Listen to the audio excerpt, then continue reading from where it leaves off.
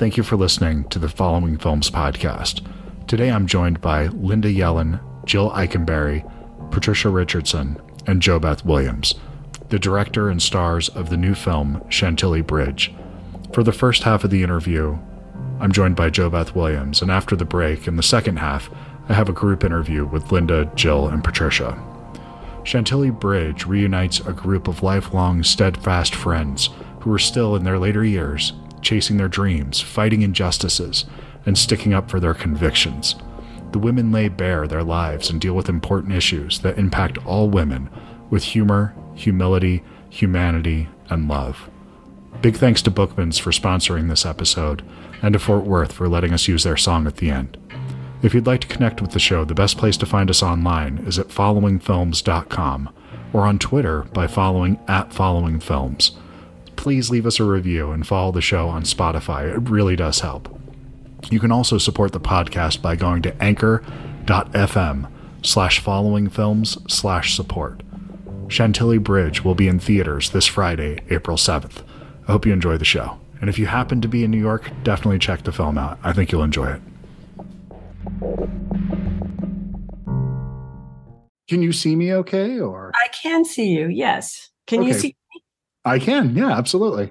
But this is recording only, right? Oh, yeah, this is audio only. I just tend to go on video just so I can see the person that I'm talking to, but I don't use the video for anything. I totally understand. It is easier to talk to an actual face, I know. Well, yeah, you get those visual cues that let you know when you're supposed to jump in a little bit easier. But thank you so much for taking the time to do this today. I really appreciate it. It's a pleasure because this is a project that means a lot to me. So it's easy for me to talk about it. I can see why. I've watched it twice now. I really, really enjoy this movie.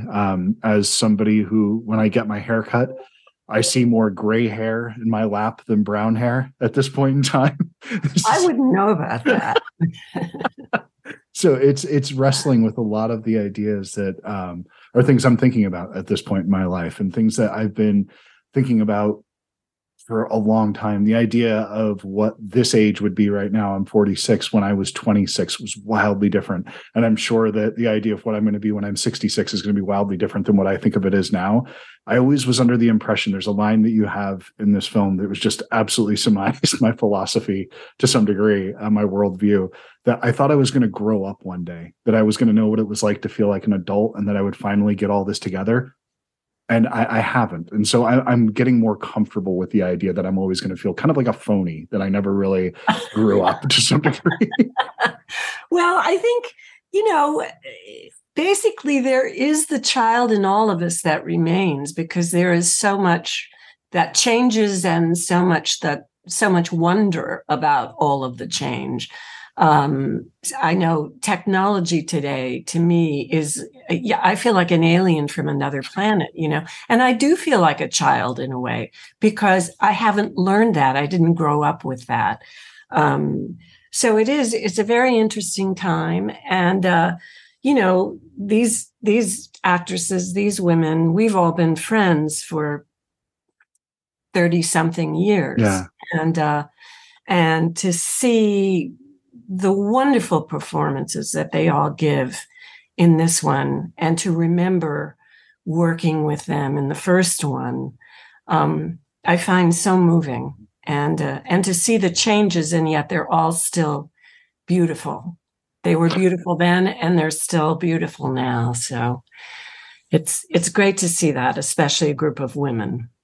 Oh, absolutely. This movie is, the way that I think about it, it's like overhearing a conversation. You go out to dinner and you sit next to some people that are talking, they're having this just really engaging conversation. It's something that, seeing a film like this and being able to have a much better understanding of my wife, having a much better understanding of the friendships that she's had for 30 years now, going on that plus, and just seeing that represented in a way that you normally don't get to see. And there's things that I see that just aren't addressed, something where she's a stay-at-home mom, and I never hear that discussed in a way that feels honest. And I feel like the way the mother-daughter relationship is explored in this film with the stay-at-home mom is something that I never saw that the idea that, the sacrifices that my wife made for our family, they're not appreciated internally in our family for what they should be. And it's something they're not appreciated as a society. And I think that I need to do a better job of making my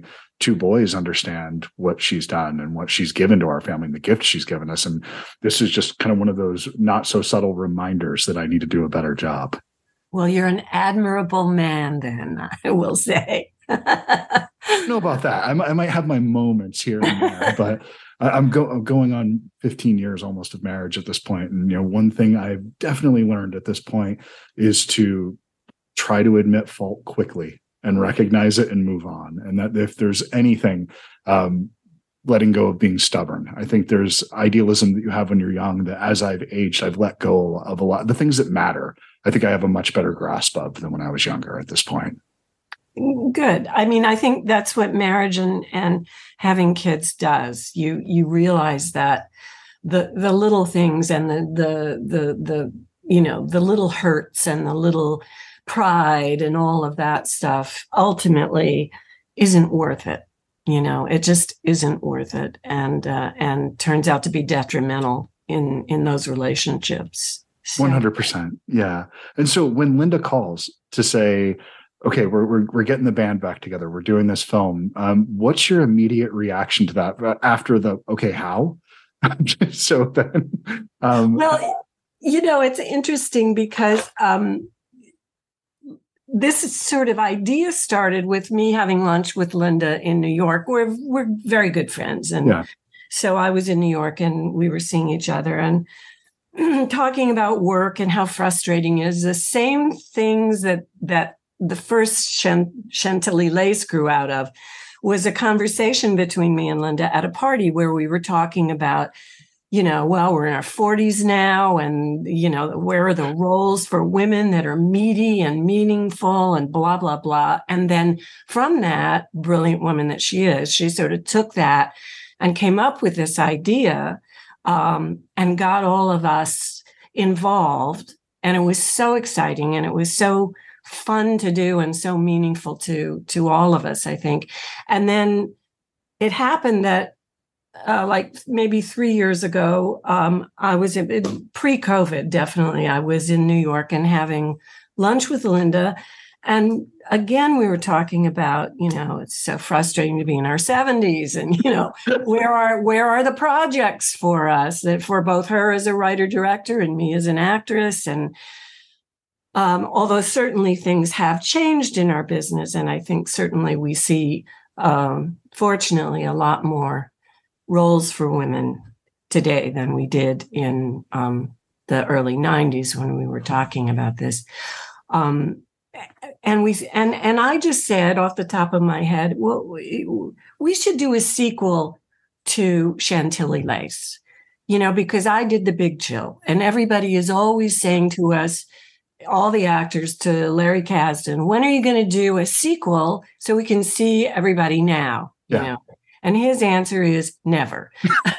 But Linda and I were talking about it, and and I thought, oh, that would be great. And then I paused and I said, the only problem is I can't be in it.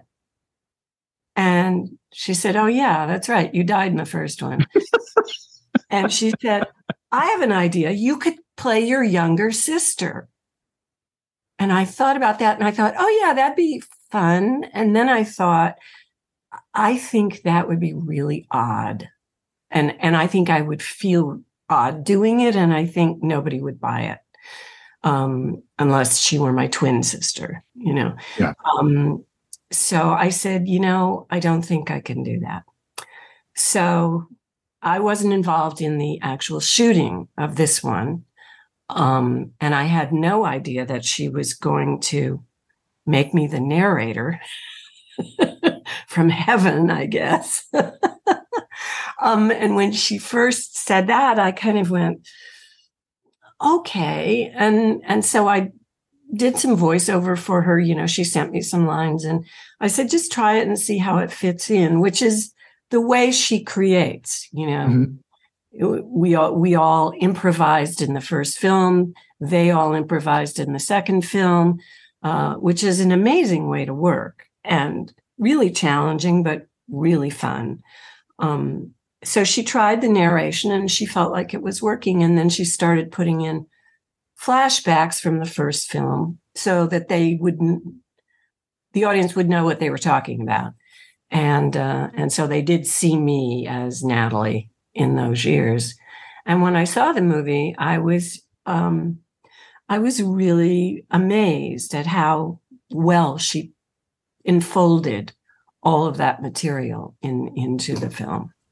And did you have that same freedom to improvise and find your way through the narration? It feels like that would need to be a little bit more structured. Is that? It was Okay. structured. And she sent me a script and she said, if there's anything you don't like or that you feel, and so we worked on it together a little bit, but the basics of what she sent me were really there. I would not have felt comfortable improvising because it's part of the editing process, really putting that together. Well, you're the spine of the story. You're the kind of moving from beat to beat and holding the film together. And if it doesn't have that, and you just go off on a tangent that doesn't fit for the film, it just couldn't. That makes perfect sense. Did you have any sense of wanting to be there on set when you were going through and you're seeing Absolutely. the film? Okay. Absolutely. I was going, why wasn't I there? Because they're all so good. And, it looks like a lovely place where they shot, although it was winter in upstate New York. And I know that they were virtually frozen in. So in that way, I was sitting in LA going, well, okay, it's like December and I'm here in LA and they're in upstate New York. So I wish them well. Not perhaps the most gracious feeling on my part, but I wished I were there. I think it would have been fun to be part of it, but I would have just been hanging around, basically. Of course. Yeah, no, that makes perfect sense. In the frozen tundra. No, I, as somebody who used to live in Northeast New Jersey, upper state New York in the winter, no, there's maybe 4 months out of the year I want to go anywhere near that part of the country, and that's it. I'm an Arizona boy. I have no interest in that part of the country at that time of the year. So no, thank you.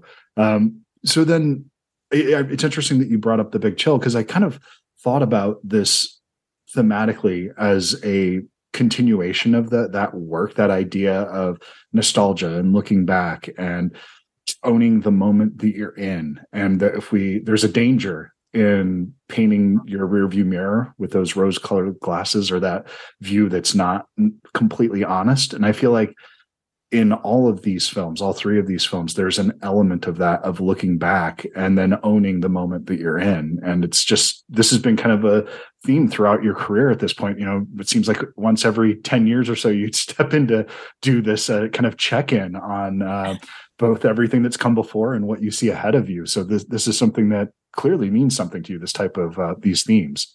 It does. It absolutely does. And I feel really, really lucky to have been involved in both The Big Chill and Linda's movies. I've done, I think, 4 or 5 movies with Linda Yellen. You did the film festival one, right? Was that? Yes, the last film festival with Dennis Hopper and Jacqueline Bisset, and did that one. Did one called Parallel Lives, which had everybody in it, from Liza Minnelli to Dudley Moore to Jenna Rollins and Ben Gazzara. I mean, to say that she puts together ensembles is an understatement with the cast that she puts together. Exactly. So. And it's extraordinary because, it's not like we were getting paid a lot for any of these, but everybody wanted to be involved. They want to be part of it, and which is part of the joy of it. And then do you enjoy working on ensembles like that? Is those kind of just being a smaller part of this larger piece, or do you like having that sort of center focus on a film? Well, it depends. I mean, I come out of theater and am still in theater. And my after I graduated college, my first job for almost 3 years was with a repertoire company. And so I was very comfortable and used to the idea of working with an ensemble. And, sometimes you'd have a lead, sometimes you'd have a secondary role. And so I do enjoy that way. Working that way. I like the give and take of it. I also have enjoyed, being the leads, being the star of some movies, and Poltergeist and one called American Dreamer and a few others, where it was really fun to kind of be able to, strut my stuff, if you will. But I genuinely enjoy working off other actors. To me, that's the juice. That's what I get out of being an actress, is working off other people. And it's fun because if they're really good actors, you bounce the ball back and forth, and you never know whether you're going to get a lob or get, a low net shot or a drop shot. And so I love doing those ensemble things. And especially with her films, they've all been pretty much improvised, which is tons of fun. And if you're working with other people who are good at that and can do that, it really is great. If someone isn't comfortable doing that, then, it's not as much fun. But I've really loved working with everything I've done with Linda. Do you find that your theater background helped with improvisation, the ability to kind of be there in that moment? Even though there's just, if you're doing Neil Simon, those are the words you need to say that night. But there's these little adjustments that seem to make each performance unique, and to be there and be caught up in that. But there is something that's you can't just not be 100% there. And there's something that is so beautiful and fleeting about theater that I love, that it, you can see the exact same words 4 nights in a row and have 4 wildly different performances. So do you think that translates into that sort of more improvisational style of filmmaking? I think so, because and also, the way I was trained in the Sandy Meisner's technique. Okay. And it was work moment to moment off the other actor. Not write your own words. That was not what he was saying. Yeah. Although we did do some improvisation kind of exercises, but the words come out of the behavior, is what he always said. And so I think that lends itself to being able to just kind of go with the flow of whatever somebody else is giving you. And that includes lines that you don't expect. It's like somebody going up on stage and having to improvise their way out of it. Thank you. Which can be fun or not so fun. I've had it be both. Shakespeare doesn't work too well when you're trying to dig yourself out of it that way. But it's hard to improv in iambic pentameter. That doesn't really work. It really is. I remember doing Antony and Cleopatra at the old Globe, and I was Cleopatra, and Antony gets raised up. He's been mortally wounded, and I'm up on top of a pyramid thing, and they're raising him up, and his bier that he was resting on got stuck down below. So I'm saying, "Oh, Antony, Antony, come to me, Antony," and that I couldn't really say, fix the rope and send him up. So all I could say was, "Come to me, Antony, come to me. God damn it, get up here." So that's not a lot of fun, but in this situation with Chantilly Lace and Chantilly Bridge, they just kept rolling if wild things were happening, and I love that, and I love that in those cases they're captured on film. Yeah. So she had them, she had all that stuff. I don't know if you knew, but we in the first one, it was 3 acts. The first act was my 40th birthday party. The second was a wedding shower. And then the third one, we drew straws to see who was dying. I did not know that. Yes, we did. And Lindsay Krause was like the third one of us to draw a straw, and she screamed. And I thought, oh, good, she's the one who's going to die. It's not going to be me. And lo and behold, she screamed because she didn't get the death straw, and I did. And so I had 10 minutes to go and write a final farewell speech to my friends, and they were going to record it. And, I got to pick how I died, what I had, blah, blah, blah. And it was so weird. It was just so wild to, come up with, okay, I think I'm about to take my own life because I have a terminal disease. Yeah. And that's why I'm saying goodbye to all of my friends. And it was wild to shoot it. It really was.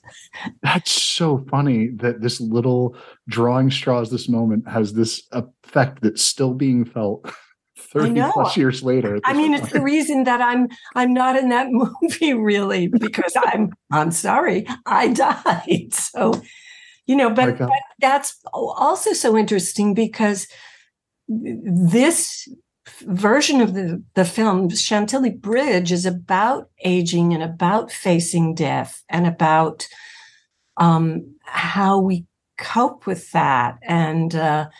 And so it's so interesting how that fed into these women remembering when I died and these women facing their own mortality now, which I think Absolutely. is kind of a beautiful pair of bookends. Well, I'm hoping that the story continues after this, that we pick up on this in another 5 years from now, that we don't wait too long, because I would like to revisit these women. I would like to see where these stories head, because I think there's more story ahead of them, that you could revisit these stories again. But the idea of facing your mortality, it's something that as a society, as a culture, we don't have these conversations. We hide from them. We ignore them. And I think we don't embrace that part of our life, the inevitability of death, and we just sort of ignore it. And I think that a film like this is something that's really positive for opening up those conversations. I hope so. I mean, I know that so many women, especially from the first one, said, you really made us think about things that we don't, and talk about things with our friends, with our family that we don't normally talk about. And I hope that this movie does the same. And I'm sure it will, because I think they're also moving in it. They're all wonderful. And I know them, and they made me cry.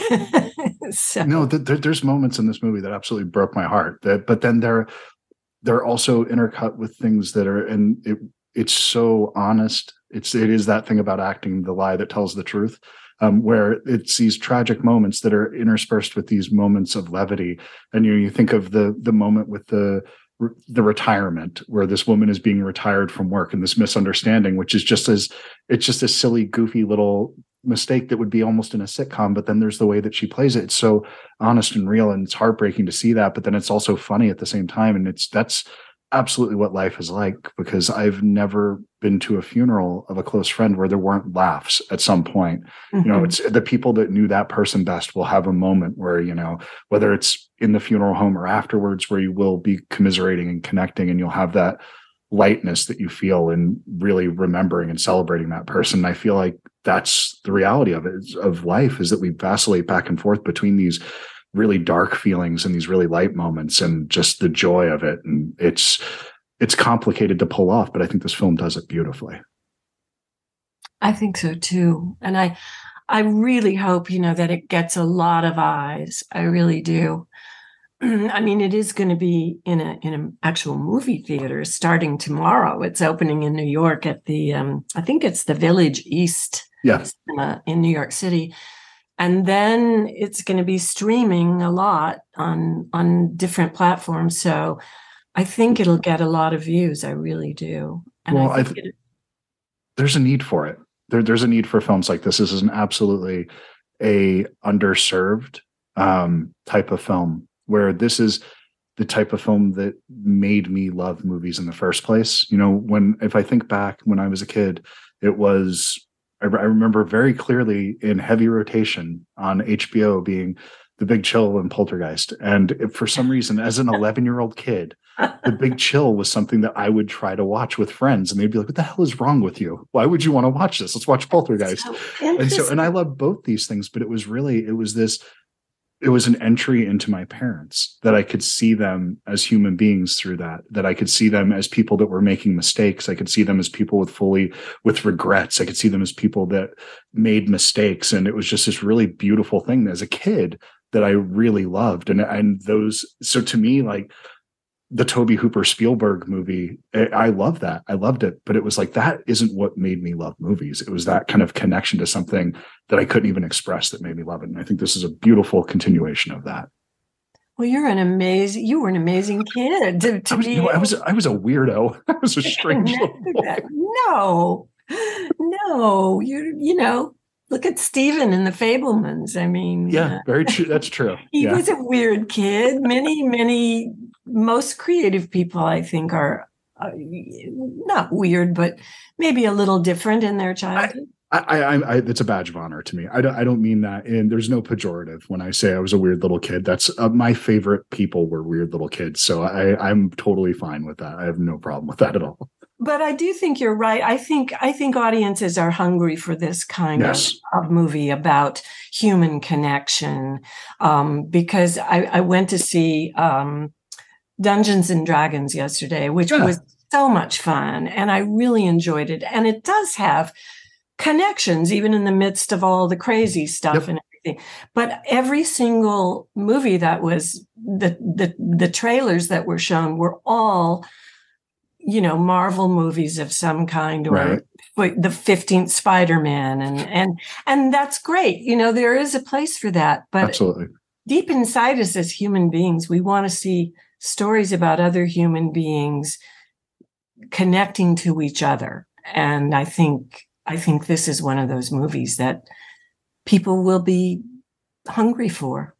Oh, absolutely. And I know we're almost out of time, but yes, this is absolutely the type of movie that we're hungry for, because a lot of those big movies that are fun and they're like cotton candy. They're, to me, empty calories where you have a good time with it, but by the time you're walking out of the multiplex into your car, you've started to forget what you even saw before it. But then if I look back at, you know, when I saw The Adding Machine at a black box theater, you know, 20 years ago, I still remember moments from that. And it's etched into my DNA now. And I think that when you have these types of stories that are about performance, about humanity, and it's really just getting out of the way and let actors tell a story, that's the stuff that really is exciting, that leaves a lasting impression with me. So at the very least, you got one, but I know there's a lot more of me out there looking for this stuff.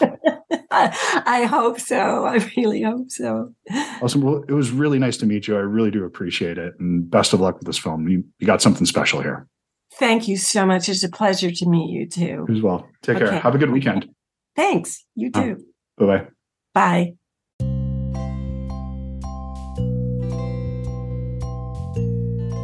Today's episode of the Following Films podcast is brought to you by Bookman's.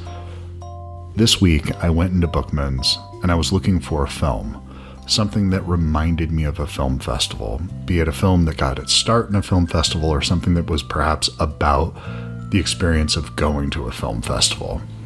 I went over and looked through the 4K discs and the Blu-rays and the DVDs, and nothing was really jumping out immediately. So I went over to the box set section and I came across Ingmar Bergman's Cinema. If you're not familiar, Bergman was a master storyteller who startled the world with his stark intensity and naked pursuit of the most profound metaphysical and spiritual questions, the struggles of faith and morality, the nature of dreams, and the agonies and ecstasies of human relationships.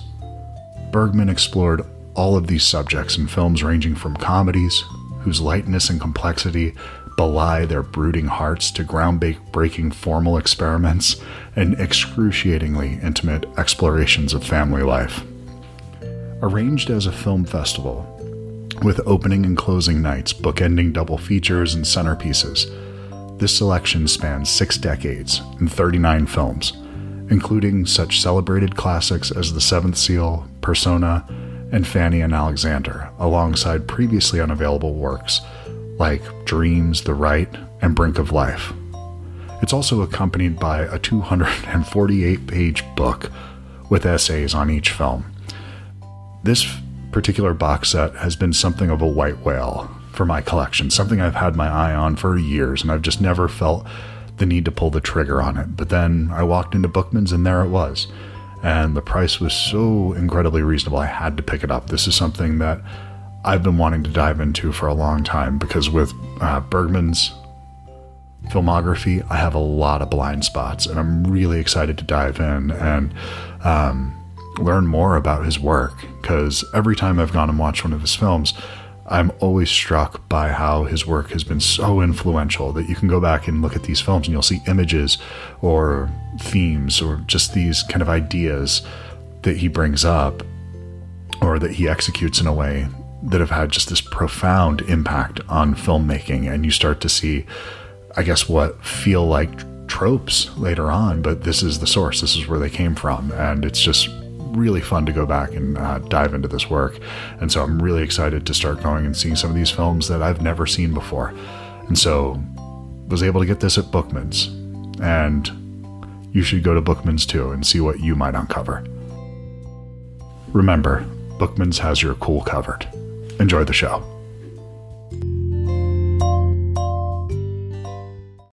Okay. Perfect. Thank you all so much for taking the time to do this today. I really do appreciate it. I had the pleasure of watching the film twice now, and I'm just wondering if, real quick, Patricia, Jill, if you have a sidebar real quick, and tell Linda she needs to make more fucking movies, that I need more of her movies. Thank you. They actually are pretty good at doing that. Good. Thank you. Good, because this is the type of movie that I absolutely adore, where it feels like I'm eavesdropping, that you're just overhearing a conversation that's happening. You're at a restaurant, you sat a little bit too close to the table next to you, and you just hear people going into something. You have this sort of view, this into this world that you otherwise wouldn't get to see. And there are moments here that are so completely raw that just personally, as a husband, my wife stays at home with our children, and there's a moment with Helen Slater in this film that absolutely devastated me when her and her daughter have this confrontation. And it's this thing that I've heard, it's not exclusive to mothers and to their daughters. There's something with sons that happens here as well, where I've heard these similar things echoed in my sons. And it feels like a failure as a father and as a husband that I haven't really explained the importance of what she's doing in our family dynamic. And it's just one of those things to hear that just broke my heart in half. So, I mean, thank you for exploring that idea, because it's something that I think we do not talk about enough. Wow. Thank you. Could you be our publicist? That's a great one. Well, this is the type of film that it inspires conversations. It gets you thinking and gets the wheels moving. I'm just wondering if, Jill, Patricia, could you talk a little bit about the idea of kind of getting the band back together after all these years and coming back to this material, and what that was like when you first got the script for it? This is Patricia's first film. She didn't do Chantilly. Oh, got it. Yes, that's right. Yes. Right. Yes. So it's just Jill. We brought her in. Both of them. You came into the fold, so. But she knew about the film, and I saw Chantilly when it came out. But it was really when Linda called. As I said, my first reaction was, "You really think everybody wants to see what we look like now?" But then I got so excited about seeing everybody again. You know, we had such an amazing time with Chantilly. It was a very deep experience because we lived together as well as filming together, and those kinds of bonds, you know, are forever. And we hadn't seen as much of each other in recent years, and it was just extraordinary when we first came together. It was like, oh, this is awesome. And that's what it was the whole time. We were also living together. Pat was living with us too. And we bonded in that way that you do, you know, when you're doing something scary, which is that you're out there, doing some improvisation. There's a lot of unknown. You have to move fast, and really cold because it was really cold up there, and it was just an extraordinary time. And I'm so thrilled with the way the movie has come out, thanks to all those years of editing. I'm so moved by it, and so moved by the idea of time and what time does to friendships. I'm just blown away by it. I'm glad you are too. Well, Linda, could you talk a little bit about that, revisiting this after this time and sitting with this, and how she said years of editing? Can you talk about the process of writing to how far into this are we at this point? Well, 3 years and a year to sell it. So really during that time, so over 3 years in a sense, wow, and almost a year. I think it's something I thought about for a long time doing. We when we made the first one, Chantilly, with a fever and great support from our studio and Showtime, we delved into a completely different story where everybody got to play completely different characters. It was called Parallel Lines and Important Men. And we knew that we wanted to do someday revisit Chantilly. But the complexities of rights situations, I knew I didn't want to make another piece unless there was enough time so that it could be very reflective, but also to be able to use footage from the first film to show how people age, truly age, not with makeup or not other people playing, but really see that on screen. So that took more years than we thought, because for good reason, because Showtime had the rights and really liked it and kept showing the original. And so it was worth waiting, though. I think the length of time has added to the richness of the story, because we're all in such different places in our lives now. And it really becomes a true memory piece. On the editing front, it's never been more challenging with COVID, because editing for me with all these various pieces is a very organic, touchy-feely thing. And I like to sit next to the editor, just like I'm sitting next to, to Joe and Pat. And we had to do it remotely over COVID. Then about a third of the way through, a quarter of the way through, because of COVID, the editor I had basically, had family tragedies around that, and a nervous breakdown almost. And so we had to stop and then find someone else. And lo and behold, there was a kid who was basically an intern, had really never edited anything before.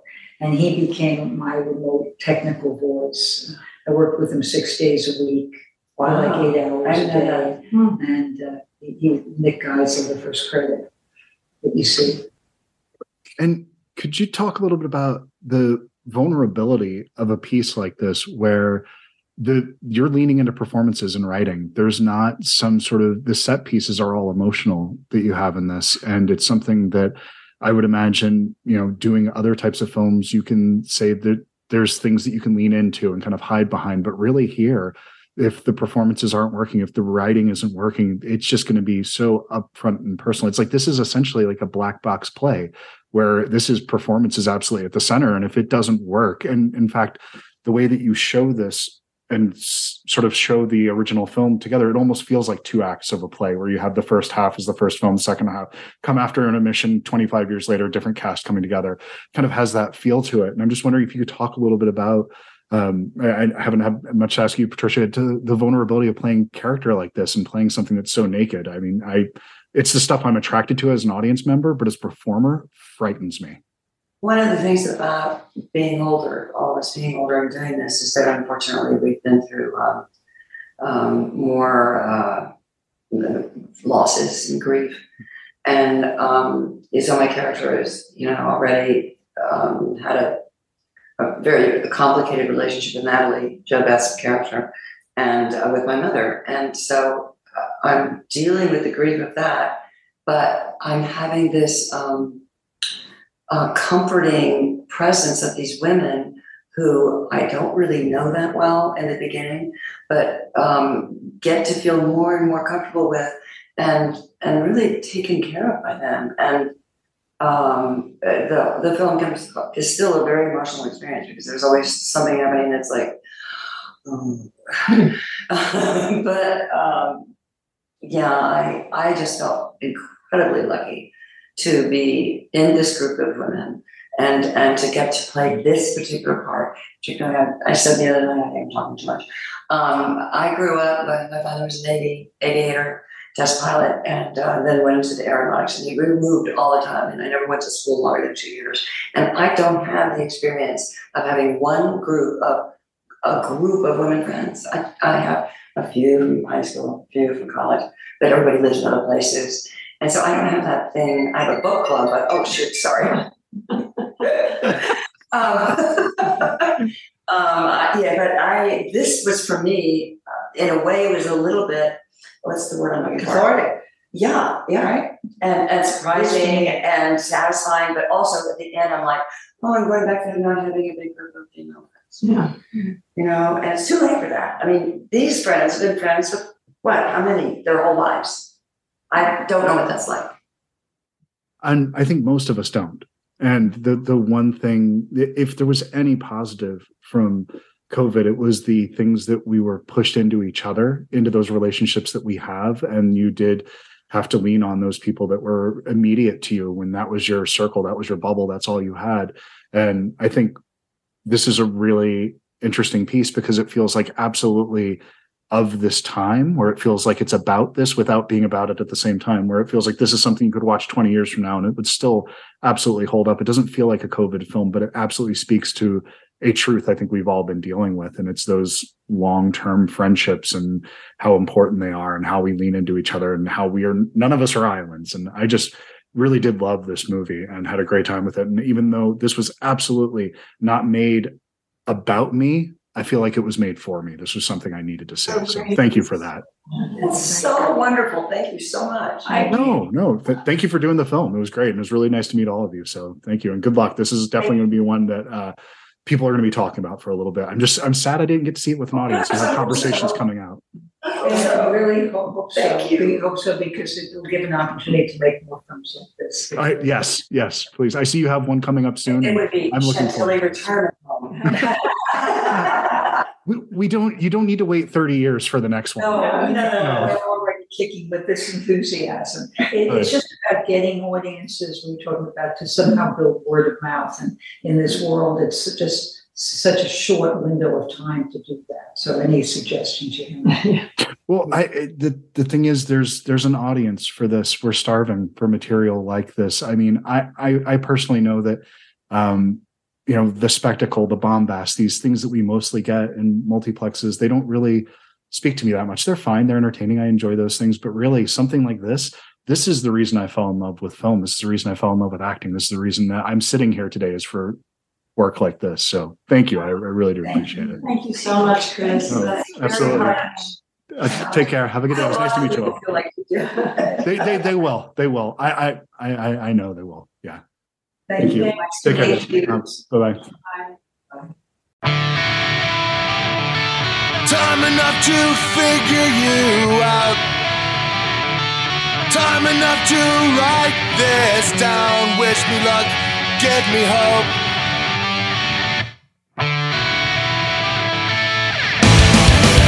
So